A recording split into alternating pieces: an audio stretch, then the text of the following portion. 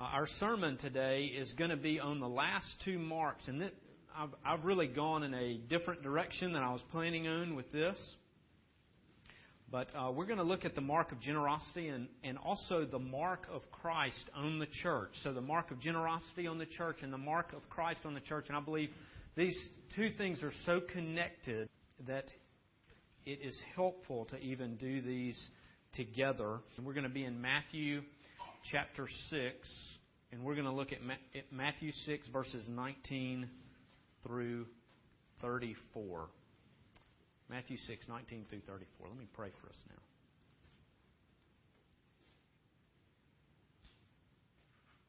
Father, we thank you that you choose to share your heart, your vision,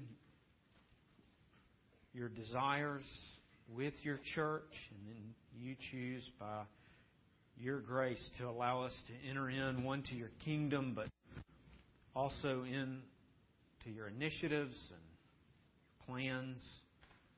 Allow us to participate in your work as Neil was leading us today. As he was showing us, you choose to carry out things through our hands, through our decisions, through our prayers. Father, I pray that, Lord, as we look at this idea of generosity as being marked by the very person of Christ, Lord, I pray that you would use your Word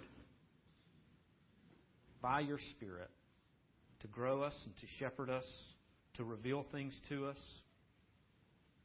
of course, to show us your heart. We pray all this in Christ's name. Amen. Matthew chapter 6, starting in verse 19. Do not lay up for yourselves treasures on earth where moth and rust destroy and where thieves break in and steal. But lay up for yourselves treasures in heaven where neither moth nor rust destroys and where thieves do not break in and steal. For where your treasure is, there your heart will also be. The eye is the lamp of the body. So if your eye is healthy, your whole body will be full of light. But if your eye is bad, your whole body will be full of darkness. If then the light in you is darkness, how great is the darkness? No one can serve two masters. For either he will hate the one and love the other, or he will be devoted to the one and despise the other. You cannot serve God and money. Therefore I tell you, do not be anxious about your life, what you will eat or what you will drink, nor about your body, what you will put on. Is not life more than food, and the body more than clothing? Look at the birds of the air. They neither sow nor reap nor gather into barns, and yet your heavenly Father feeds them. Are you not of more value than they? And which of you, by being anxious, can add a single hour to his span of life? And why are you anxious about clothing? Consider the lilies of the field, how they grow. They neither toil nor spin. Yet I tell you, even Solomon in all his glory was not arrayed like one of these. But if God so clothes the grass of the field, which today is alive and tomorrow is thrown into the oven, will He not much more clothe you, O you of little faith? Therefore, do not be anxious, saying, what shall we eat, or what shall we drink, or what shall we wear? For the Gentiles seek after all these things, and your heavenly Father knows that you need them all. But seek first the kingdom of God and His righteousness, and all these things will be added to you. Therefore, do not be anxious about tomorrow, for tomorrow will be anxious for itself. Sufficient for the day is its own trouble. So here's where we're going. That when our treasure is Christ, we will have new eyesight.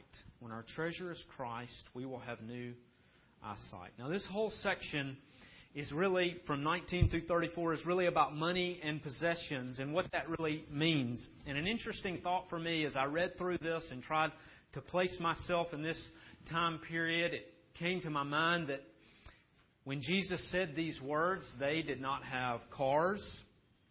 They did not have electronics. They did not have, as far as we know, name brand clothing. If people own their own home, more likely it was a 1 or 2 room house, not bedroom, but actually 1 or 2 room house. And I mention that to say not that there weren't luxuries or nice things that money could buy, but to mention that money and what money could gain a person was just as much of an issue then as it is today, even without all of those things that we throw money at today. Now, here's my point in that.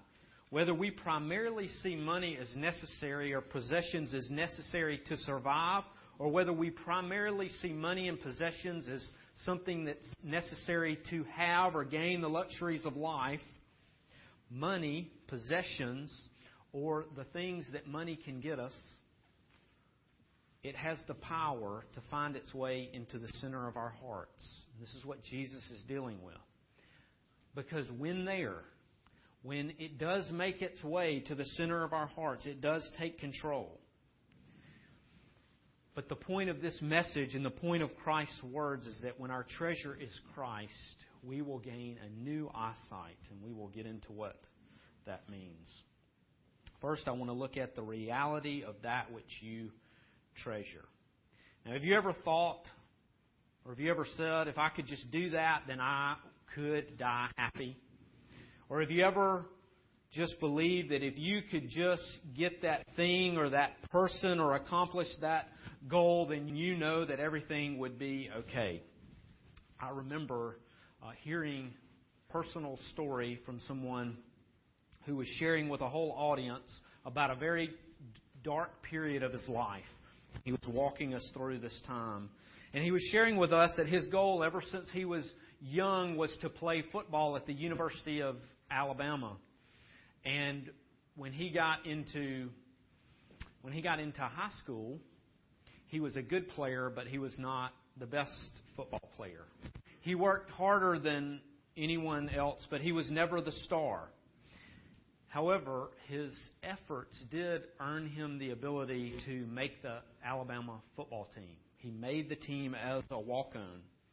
And as a walk-on, he knew that he would likely never start for the football team. He knew that there was also a good chance that he may not even be able to dress out as a player on game day. But he still made it his ultimate goal to play in a game wearing the uniform for the University of Alabama. And so every practice and every workout, he had that goal in mind. Now, it sounded admirable when he was beginning to tell it. But I remember him saying that it was something that made it worth dying for in his life. Now, I'm not going to leave you hanging there and not finish that story, and I will come back to it in just a moment. But I want us to remember the passage that says, "Don't store up treasures here on earth, where moth and rust destroy. For where your treasure is, there your heart will also be." This person's treasure was to play in this game, and it made its way into the center of his heart. This became his ultimate thing to live for. It was worth dying for in his heart and in his mind. Now, here's the reality of what is at the center of our hearts. Whatever is there at the center is what will govern us. It almost as if it becomes a puppet master, choosing to show us which way we will go and how we will think. And this is what leads us to believe, or it's what whispers in our ear, whatever it takes to get that one thing, whatever it takes, it will be worth it. So here's the reality of this as we look at this first point. When Jesus says, "Where your treasure is, there your heart will also be," He is explaining when something on earth takes root at the center of our soul, it will keep us up at night. It will haunt us. It will cause us to do things that we never thought we were capable of doing. It will make us think through how we can get around natural laws, how we can get around spiritual laws in order to hold on to this very thing or this place in life or this person or this promotion or this security. This is the reality of an earthly treasure. This is the reality of what takes root at the center of our hearts. It becomes our pilot. And I want us to also see the blinding power of this reality as we look at number 2, the blinding power of this reality of earthly treasures. The young man who had made playing in an Alabama football game, his treasure was willing to do whatever it took to make it happen. And his story continues like this. By the time that he got to the end of his junior year, he had done all that he could do. He was working out longer. He was doing extra drills every day. And the incoming freshmen that were coming onto the team were bigger, were faster, were more talented than he was, even though they would spend the minimum amount of time in the weight room and doing drills. Now, what did this lead him to do? This led him to try steroids. And I remember him telling this story, and he saw that the steroids began to work. And so he had reached the maximum of what his body was able to do through workouts and exercise, and these steroids took him beyond that, and he was able to see further growth and strength and speed. But what this led to was he needed to be able to continue this. And so he needed more steroids, which means he needed more money to buy them. And so not only was he taking them, but he started selling them and selling other illegal drugs to support this plan of reaching his goal. Now, in this famous passage of Scripture, Jesus first tells us to store up treasures in heaven, and then he ends this passage by telling us not to worry. Very famous part of Scripture when he says, don't worry, but instead seek first the kingdom of God. But in the middle of all of this, in chapter 6, in the middle of these two thoughts, starting in verse 22 and 23, there is this odd reference to the eye that almost seems out of place. And even when I was reading it to you just now, it almost seemed chopped up. Like somebody had just added something in there. Where Jesus says, if your eye is healthy, your whole body will be full of light. But if your eye is bad, your whole body will be full of darkness. So what does this have to do with money and possessions and worry? So here's what I hope we will see that Jesus is doing. That He is connecting but He is connecting everything here with how we see the world. If we see it correctly, then we're full of light. If we see it incorrectly, then we'll be full of darkness as darkness floods in through our vision. And here's what I mean. The Alabama football player who made it his treasure to play in a game, he got in and he started playing on the kickoff team. During his first game, he made a tackle on the player who was returning the kickoff. And then later that night, following the game, he had reached his ultimate goal. And I remember him expressing the celebration of all of his friends and his family and all of the congratulations that was coming from them, their excitement. And then, as he was sitting on his bed, he realized how empty he felt. He became suicidal. He became depressed. He had never been more miserable, realizing that the thing that had made its way into the center of his soul was a broken cistern. So I tell you this story, and I show you how this ended up with this person to let us see the blinding power of this reality. And I want to focus on verse 23 here in chapter 6 as I break this down. Chapter 6, verse 23. Because if you see the world through an eye that is fixed on earthly treasures, then darkness will fill your body. So here, but if your eye is bad, your whole body will be full of darkness. In other words, it all becomes worth it. The lies, the compromises, the pain that it will cause other people. Have you ever been in a situation where you have thought, how did that even come into my mind? How did that thought even enter? Have you ever been in a situation where you have just done something and you thought, how could I have ever done something so terrible? How could I have ever hurt someone so badly? Something specific that comes to mind is abortion. When earthly gain is your choice. This is what pro-choice means. It means choose earthly gain. Choose earthly comfort. And when plans of comfort, when plans of self-exaltation become the center of our soul, then all of a sudden the destruction of life becomes tenable. It becomes a tenable thing. It becomes something that all of a sudden can make sense. And this doesn't necessarily mean that those who have abortions despise life. But it means that the devil despises life and uses those that have their eyes on earthly treasures to fill their hearts with darkness, that see the world in this way, that have a bad eye. And he does the same things to you and me. Evil becomes tenable. It becomes doable. We become willing participators in great evil for what we think can lead to great satisfaction. Remember, we can start thinking how we can get around these natural laws, these spiritual laws.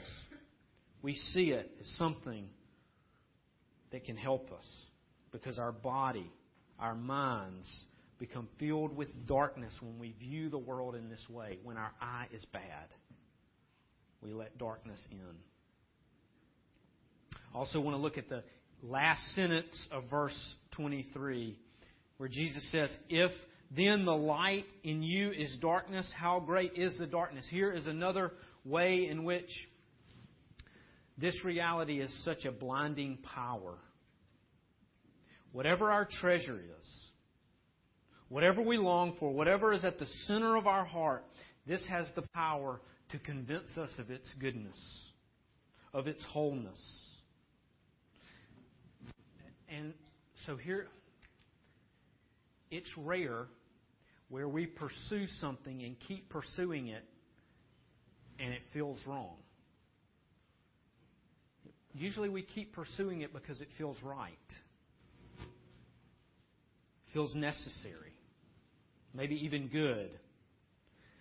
And while we're doing that, it's just stealing our joy. It's stealing our light. And this is what Jesus means when He warns of the light in you actually being darkness. How great the darkness then is when we think or when we see ourselves doing something that feels necessary, but it's actually darkness. This is because our eye is so bad and it is showing us something that is good, that we think is good. Now, this is another way of saying that when this takes place, we see nothing as it really is. Now, consider what's happening all around us in the world. And consider how many times we say, how could someone think in that way? How could someone believe that this is the right way? How can someone see something so evil as something so good, or something so good, see something so good as something so evil? This is happening all around us, and this is a result of treasuring earthly things. So this is the reality of that which is your treasure. And this is the blinding power of that reality. And I also want us to see, as we end here, but also as we bring this sermon to its true meaning, this passage to what Jesus is getting at, to look at the freeing clarity that comes with treasuring a generous Savior. So my hope is to tie all of this together, to see that Jesus says treasure heavenly things. The treasure of earthly things is proof of bad eyesight. That we see the world wrongly. And that allows darkness into the mind and the body. And then in verse 25, He tells us not to worry. Not to worry about what we eat, how we're clothed, what we'll wear, not to worry about what is coming tomorrow. Now, at the very worst, when we consider worry, at the very worst, we usually think of worry as something that will lead to sin.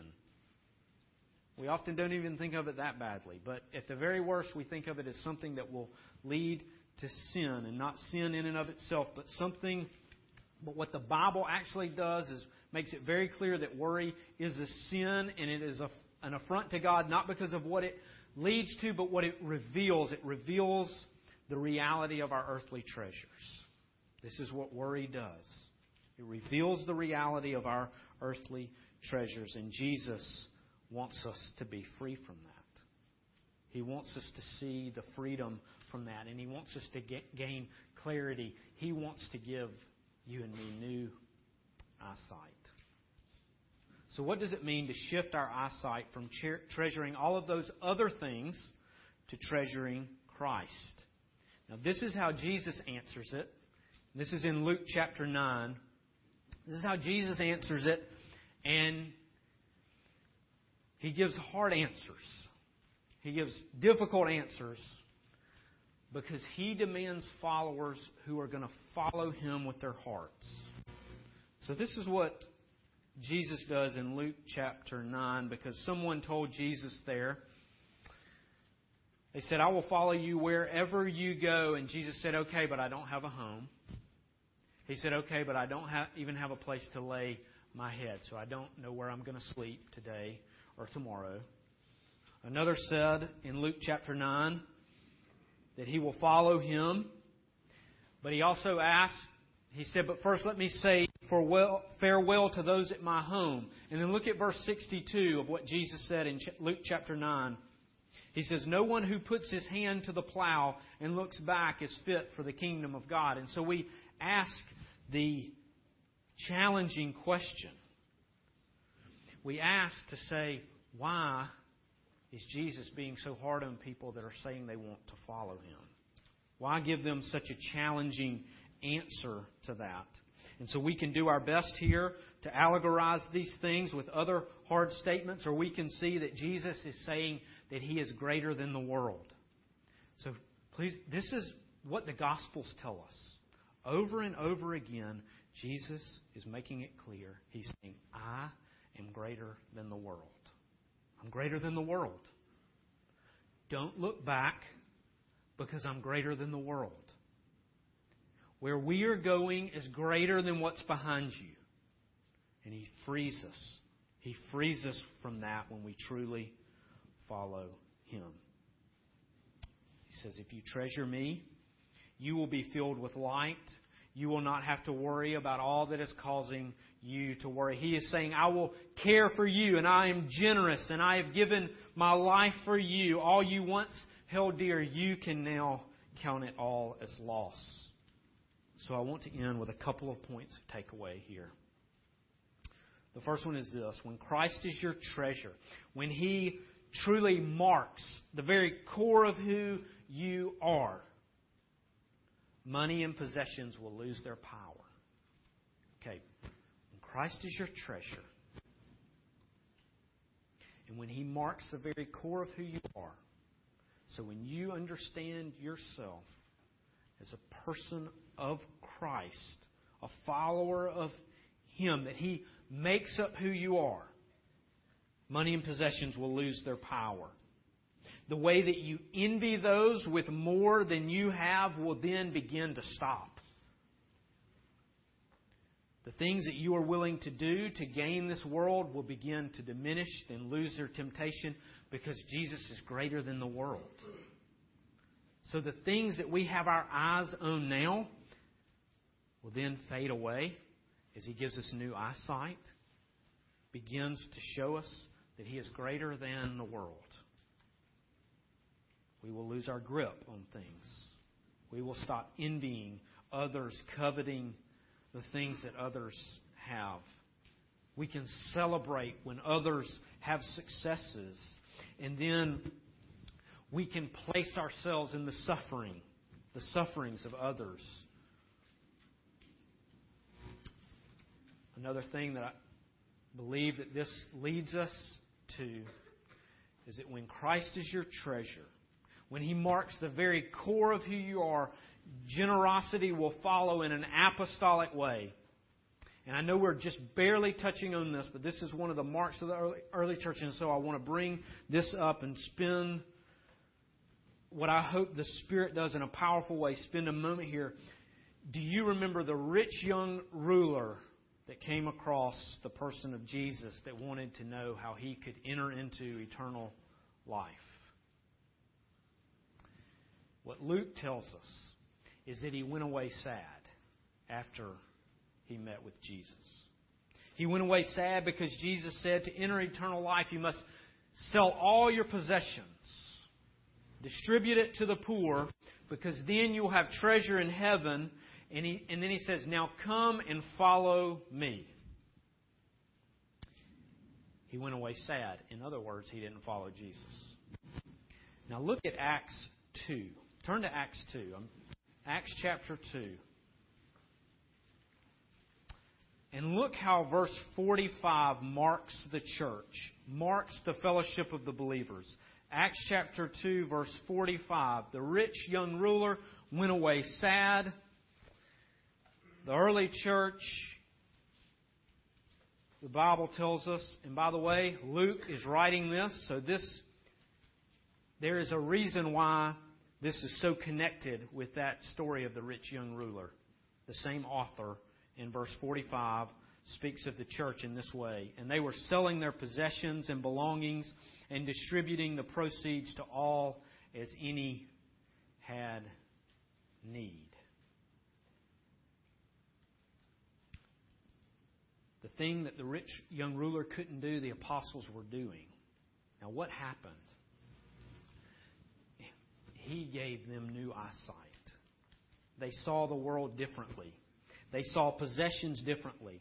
Nothing but Christ was worth holding on to. That was the only thing that they wanted to hold on to, and therefore they were generous beyond our comfort level. When we really have to get deep into what the apostles were doing, we have to see that they were generous far beyond what we are comfortable recognizing.